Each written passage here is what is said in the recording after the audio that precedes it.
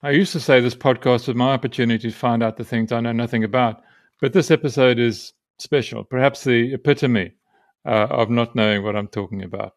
I've been banging on in recent columns for Business Day and the Sunday Times about the inequities, as I see them, of new ANC industrial policy, particularly the part called localization. It basically means import substitution, which sounds like a really good idea until you test it. Imagine if we could make everything we need here at home ourselves. That's the proposition. President Cyril Ramaphosa wants 1,000 products localized in 5 years' time. Is that realistic? Is it even desirable? I certainly am not sure, because the first evidence of localization is already starting to emerge. Not that we're making anything new, rather we're creating an array of import tariffs and duties designed to make imports more expensive and so make them uncompetitive with local companies, which are already uncompetitive, so that the local companies can compete without having to do better or to make better products for less money. Steel is one glaring case, but there are others across a swathe of manufacturing, and we'll get to them in a minute. Fortunately, Business Unity South Africa and Business Leadership South Africa have just combined to produce a report on the possibilities and perhaps limitations of localization. It is a dense 85 pages long, and as it was released just, 24 hours before this podcast, I haven't been able to read it all. So I'm very lucky to have with me today Peter Attard-Montalto, the super smart lead researcher on this report. He's a partner in Intellidex, the increasingly influential consultancy founded by Stuart Theobald in the UK a few years ago. Intellidex is about as well connected across all tiers of our economy as you could care to imagine. And it interviewed around 150 companies as part of their research here for this report.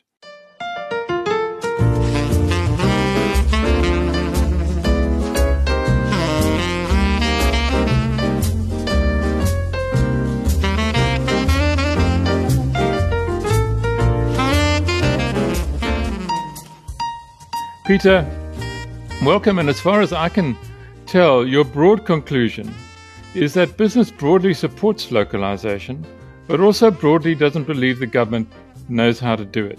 Have I got that right? Exactly. I think the really interesting thing to come out of the report was the fact that businesses want to, if they can, choose a local product. If it's available with the quality, the right price, the capacity required to fulfill people's supply chain needs, then they would rather a local product. I think that's perfectly understandable. I think localization as an aim, based off of some degree of patriotism, etc., is okay. The problem is when you start doing it with the wrong constraints in place in the economy in general, when the right conditions are not in place for it to happen sustainably, and when you upset this balance between price, quality, and capacity. And that also came out strongly from the report. So businesses are in favor of localization, but under the right conditions. And that's the key thing to stress. And the right conditions would look like what? I mean, what we seem to be doing, and I'm just just reading multiple sort of presentations from the government to parliament and regional governments over the past year, where they talk about industrial strategy. It is all founded on the basis of protecting what we already have, rather than making what we already have more competitive and focusing it on the export market rather than on a relatively small and not all that wealthy domestic market. We just seem I guess my question are your clients, BUSA and BLSA, are they being taken for a ride here? I mean, helping to create a sort of a siege economy, when what's required is just the opposite. So there's a much bigger question here, which you're alluding to, around what current industrial policy is. And I think the challenge of this debate really is the fact that government, DTIC, can show successes. They can count a certain number of new black industrialists that come out, as they have been doing in some lovely glossy brochures in the last 2 weeks, for instance. But the problem we have here is scale. Yeah. Ultimately, these DTIC moves can work at a granular level and have individual examples, but they're sort of the exceptions that prove the rule, right? We should be having so many black industrialists we can't count them, right? localization in the complex economy is not possible fundamentally top down because of the complexity of supply chains, because of an attempt, to mastermind exactly what goods you will get from where, what goods you're getting from SMMEs, etc., what rules you can designate, etc. Even with perfect information, would still not make sense. And something that came out strongly from the report is that there is deep skepticism amongst the businesses surveyed that DTIC understands capacity well enough, understands the scope for localization over any sort of meaningful time frame. And that's something that came out strongly in the quantitative section of the report as well, is that there's huge disparity between sectors, and top-down targets really make very little sense. There are some sectors that can grow pretty fast, that have a degree of capacity that can localize faster, such as food and beverages, for instance, but others, and pretty big ones like electronic equipment sectors, where it's going to be hugely challenging, where you have much more complex supply chains. And again, I think the issue around sort of exceptions that prove the rule is really around PPE, right? These are relatively simple products where you have existing machinery, you have existing workers who are producing similar things already, and you can very quickly transfer capacity, etc., to something else. That is not the same, for instance, as highly complex supply chains around, say, photovoltaic cells, for instance, or the complex inputs to infrastructure, to mining equipment, etc. And I think that's why we need to be very careful here to understand the complexity of the economic system. And I think this is always a challenge, right, in debates with government and in debates over industrial policy, is, if you like, those on the business side, notionally in many quotation marks, struggle because we understand in many ways, right, the complexity of the economic system. Whereas I think there is a pretense from the other side often that the economic system is describable, it's countable, it's parcelable into different boxes, and that comes up again and again. Whether it's visas and the key skills report, where you think you can sort of align, different skills across different areas, infrastructure, now private sector investment coming soon, where the IIO and the presidency is going to try and map and coordinate private sector investment.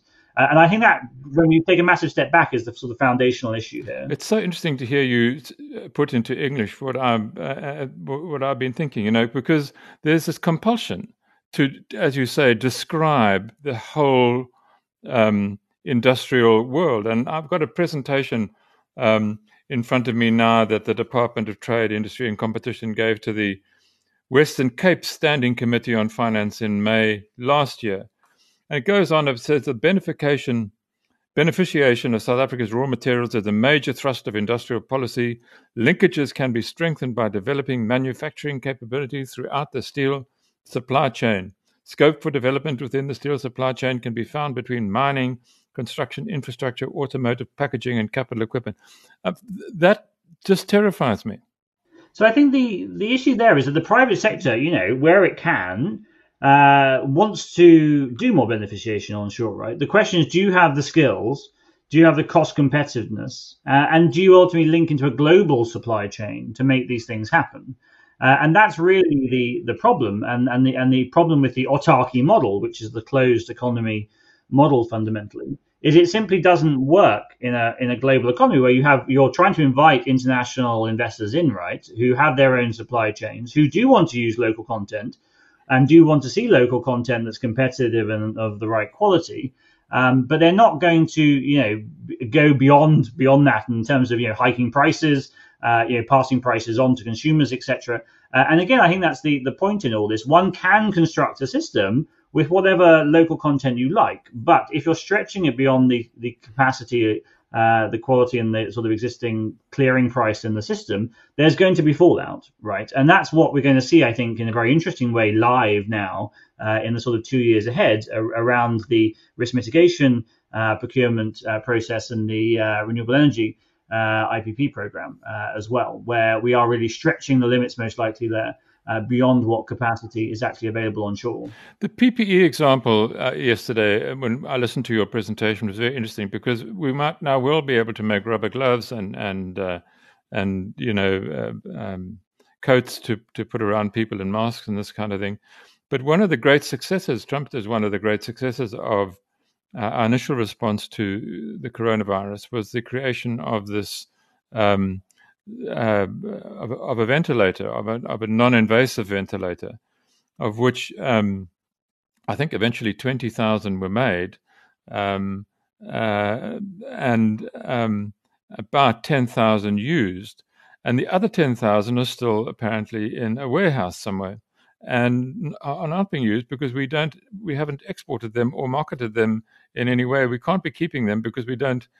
There's no market left here for them, and I just wondered to what extent that describes one of the problems that we face in South Africa, because unless you can export, our market is too small to encourage the development of a reindustrialized, vibrant manufacturing economy.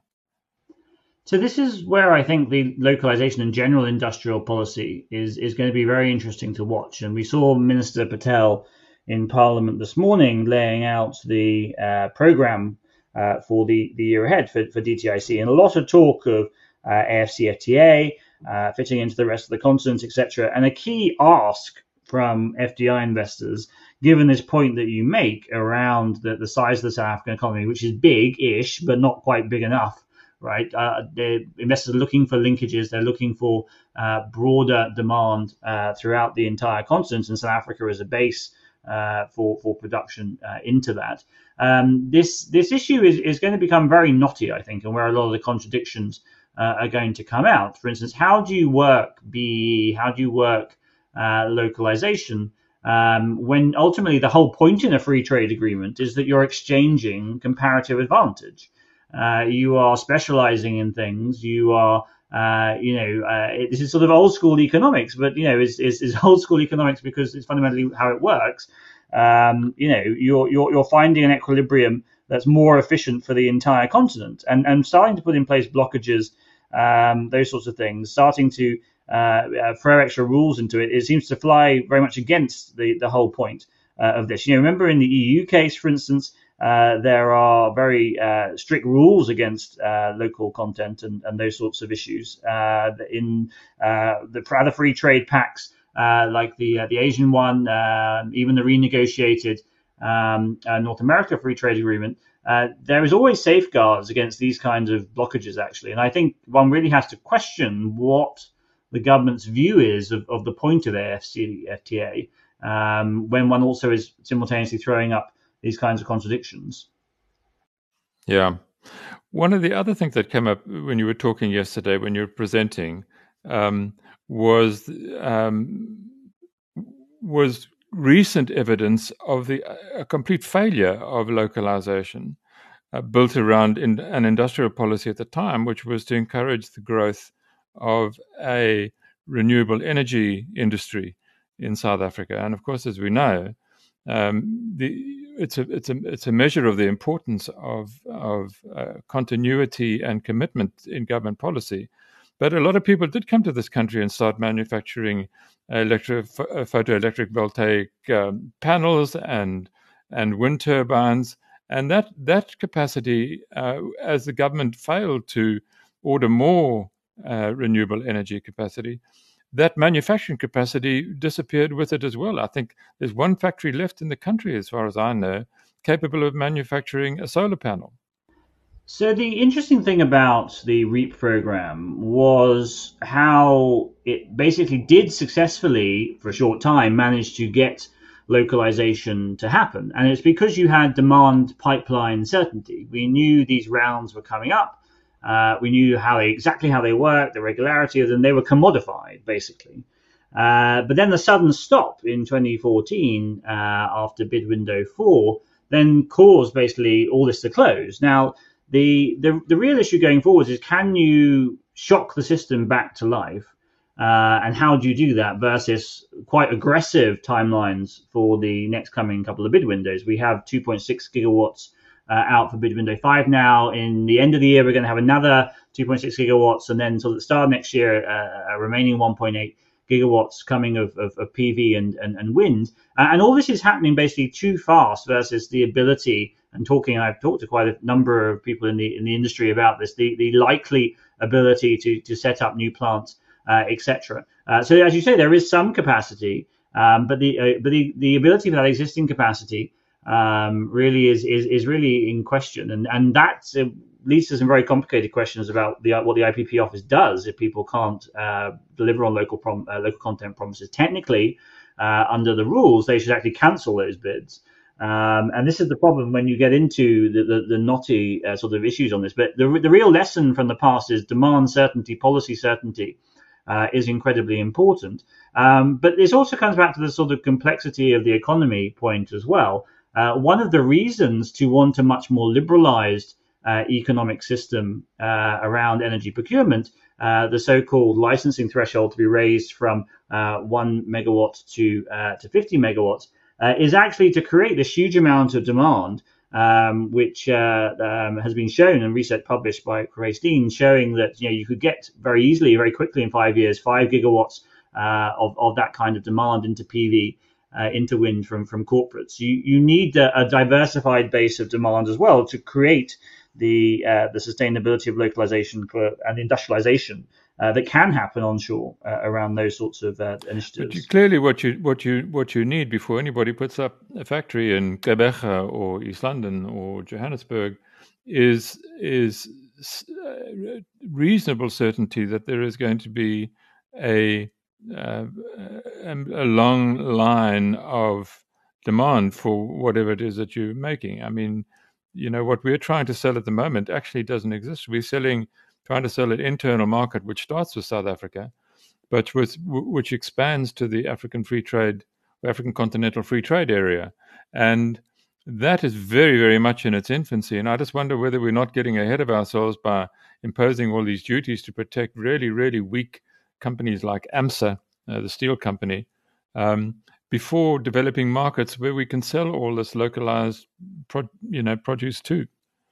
So the focus on sort of industrial and infrastructure, in particular input goods, is very, very interesting because it's a key area where you can get quite problematic price multiplicative effects through supply chains if you start making requirements on very basic goods like cement and steel. You start putting in place tariffs to shift behaviors and shift demand onshore. One can suddenly get quite spiraling costs on the back end, on the end, particularly for governments in terms of funding these things, and also in terms of bankability. And let's not forget that there's a big problem around getting funding for a lot of infrastructure because often the economics simply doesn't add up, or the sustainability of these programs. And I think this comes back to what is the most important thing here, say, talking about infrastructure. It's having infrastructure fastest at cheapest costs rolled out across the economy, particularly in rural areas and these sort of marginal cases where maybe the economics is challenging enough as it is.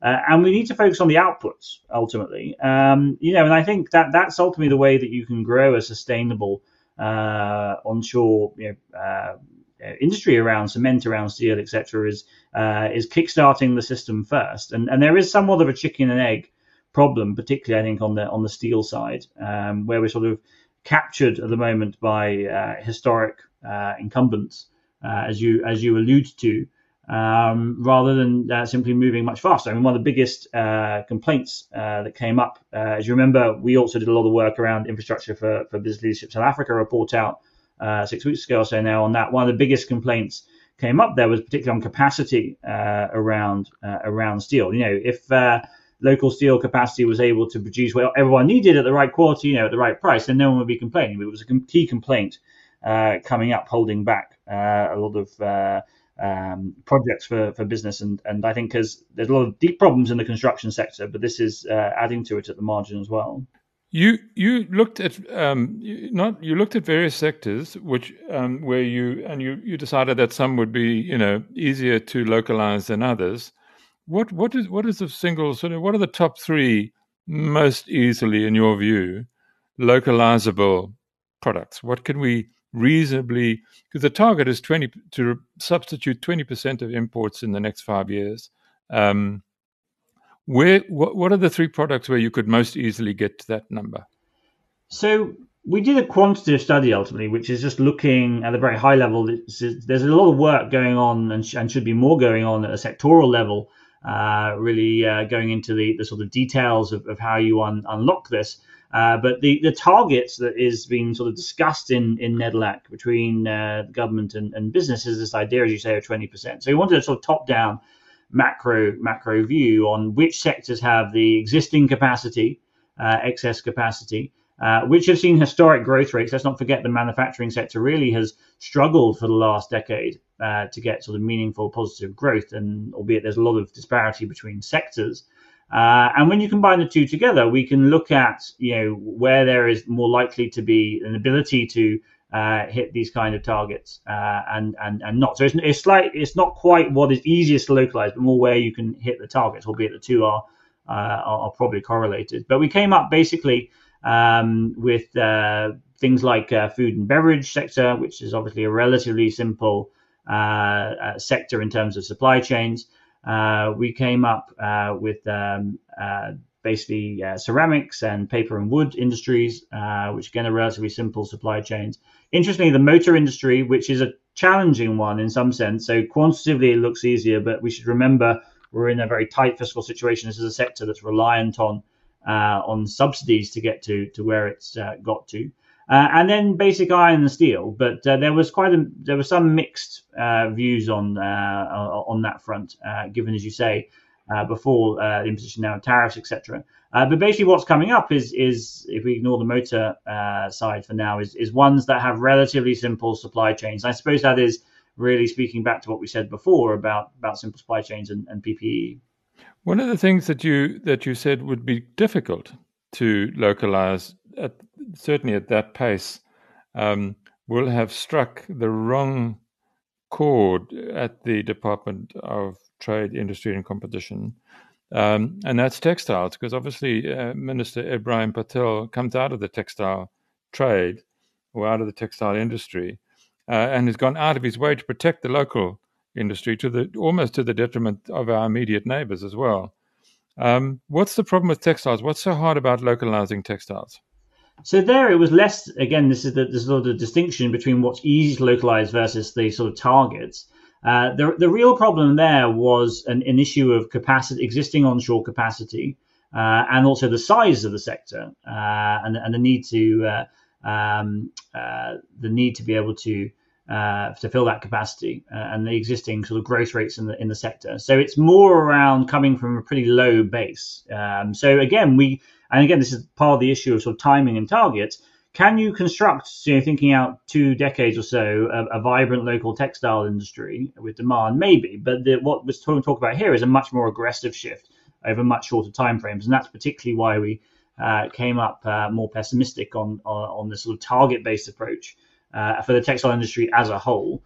There has been, again, individual examples of localization going on around particularly some of the sort of fast to market fashion that's gone on, where some of the supermarkets have invested onshore. But we're talking here about the entire sector and the breadth of the sector. So one of the things that you did was to look at, where has this worked before in the world? If you look at government agencies, they have 2 or 3 models. They look at China, Japan, and South Korea, countries that have industrialized their way into the modern world and are now have considerable clout. But that was obviously many decades ago, during long before the 4th or whatever industrial revolution it is that we happen to be in now. We're in danger of trying to reinvent the wheel in many cases, I worry, by simply manufacturing or relying so much on manufacturing to create jobs, because that ultimately is what we're trying to do, because manufacturing itself is changing and manufacturing just doesn't create the jobs that it used to. So when we did our literature review in the study, I think the problem, and my skepticism always around literature reviews, is you can kind of choose whatever you want, right? And as you say, government has its own examples. Yeah. What we wanted to show, though, was an example of where going too fast and too aggressive particularly has negative impacts on the infrastructure side, and that's really what came up around Brazil. and pushing too hard around their equivalent, not quite comparable, but their equivalent of designation as existing in South Africa for those sorts of goods. What happened to the Brazil in the case of Brazil, Peter? Well, basically, they had a crunch around infrastructure investment as a result of this, and the inability to source local goods, rapidly rising prices, etc., which ultimately derailed the program, and they had to about face on it after a period of time. But it's I think a salient lesson that we go into in the report. But then we sort of wanted to look at where this can work, and particularly the sustainability point. And this is where Vietnam and the United States are very interesting. Vietnam is export orientation, and really having a view which was pushed down from top down, but very strongly, that ultimately you get quality and price of domestic industries by opening them up to competition. And supporting them through that process into international markets. And I think that's really an important lesson for South Africa. How else are you going to get the quality and price and capacity onshore in a domestic market without introducing the demand lever? And this is where, again, the AFCFTA point, I think, is particularly interesting, that we discussed earlier. And then the United States, which I think was all about productivity ultimately, and the sort of hunt for sustainable localization through looking at productivity of sectors, investment in the government can do in research and development, for instance, and the downsides of trying to shelter industries from improvements in productivity, and some interesting comparisons there between administrations. One of the important points you made about the American example was that they played to their strengths, and our strengths, unfortunately, are also our greatest areas of struggle, both in mining and in agriculture. We are miners and farmers in South Africa. That's what we do best. But there's a lot of fighting about who owns the resources and who should own them, and how that might be brought to be or brought about. Surely we get really nowhere until we sort out and bring some sort of combined effort to bear on mining and farming, because we are really good at that. So I think that's an interesting question of what South Africa is actually good at. It's much broader than just this, but you have to base some kind of industrial policy around, and it comes up every year at the investment summits. And I think is going to be very important to watch in DTIC's agenda in the year ahead. Foreign FDI investors always ask me every year at the investment conferences, what is South Africa actually selling, right? What are you good at?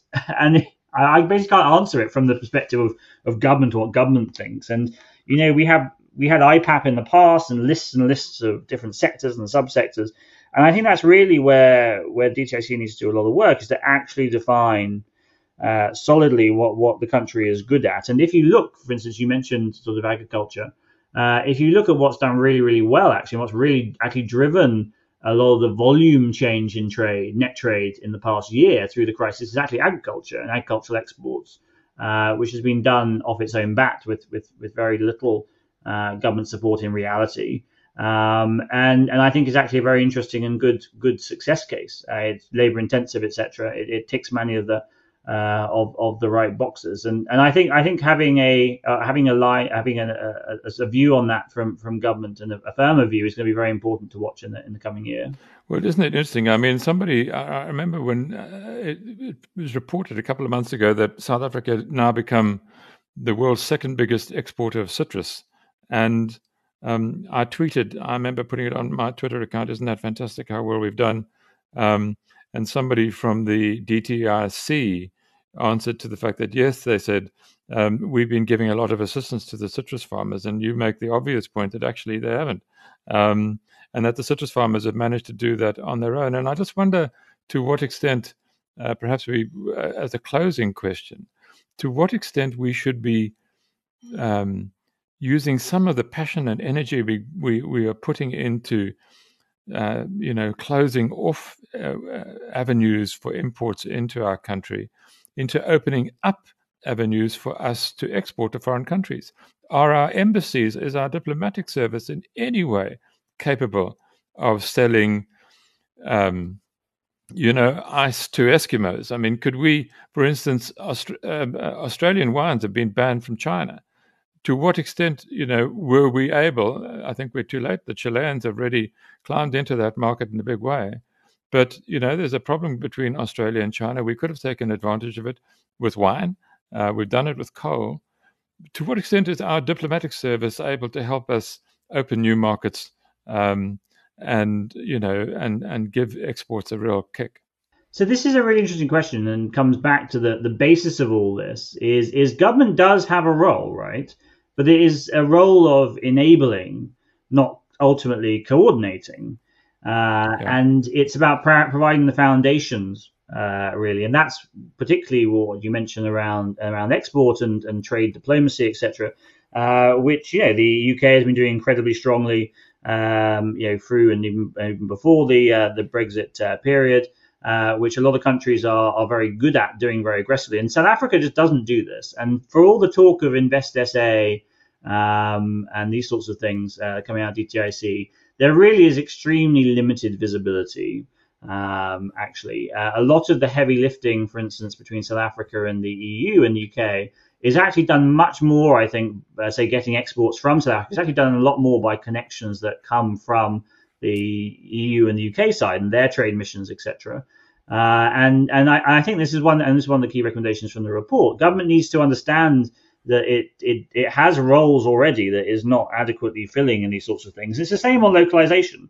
Government needs to be out there in trade missions looking for things like original equipment manufacturing, how you import technology and productivity through helping them come on shore and license, how you get them to connect into the AfCFTA, all this kind of thing.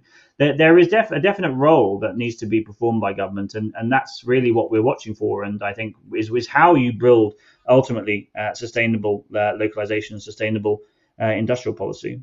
Peter Attard-Montalto, thank you very, very much for joining us me today. I really love talking to you. You always end up educating me, and it's nice to share you for these few minutes with the listeners to Podcasts on the Edge, which is growing by the day.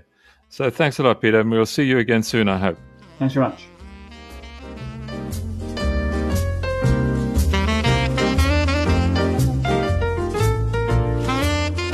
Well, I hope you enjoyed that as much as I did. You can find the report that Peter Attard-Montalto did on the websites of both Business Unity South Africa and Business Leadership South Africa. It's really, really seriously interesting reading, and I do suggest, if you're interested in what's going to happen, what's unfolding in our economy, that you try to keep track of the kinds of debates people are having. And I hope you found this useful.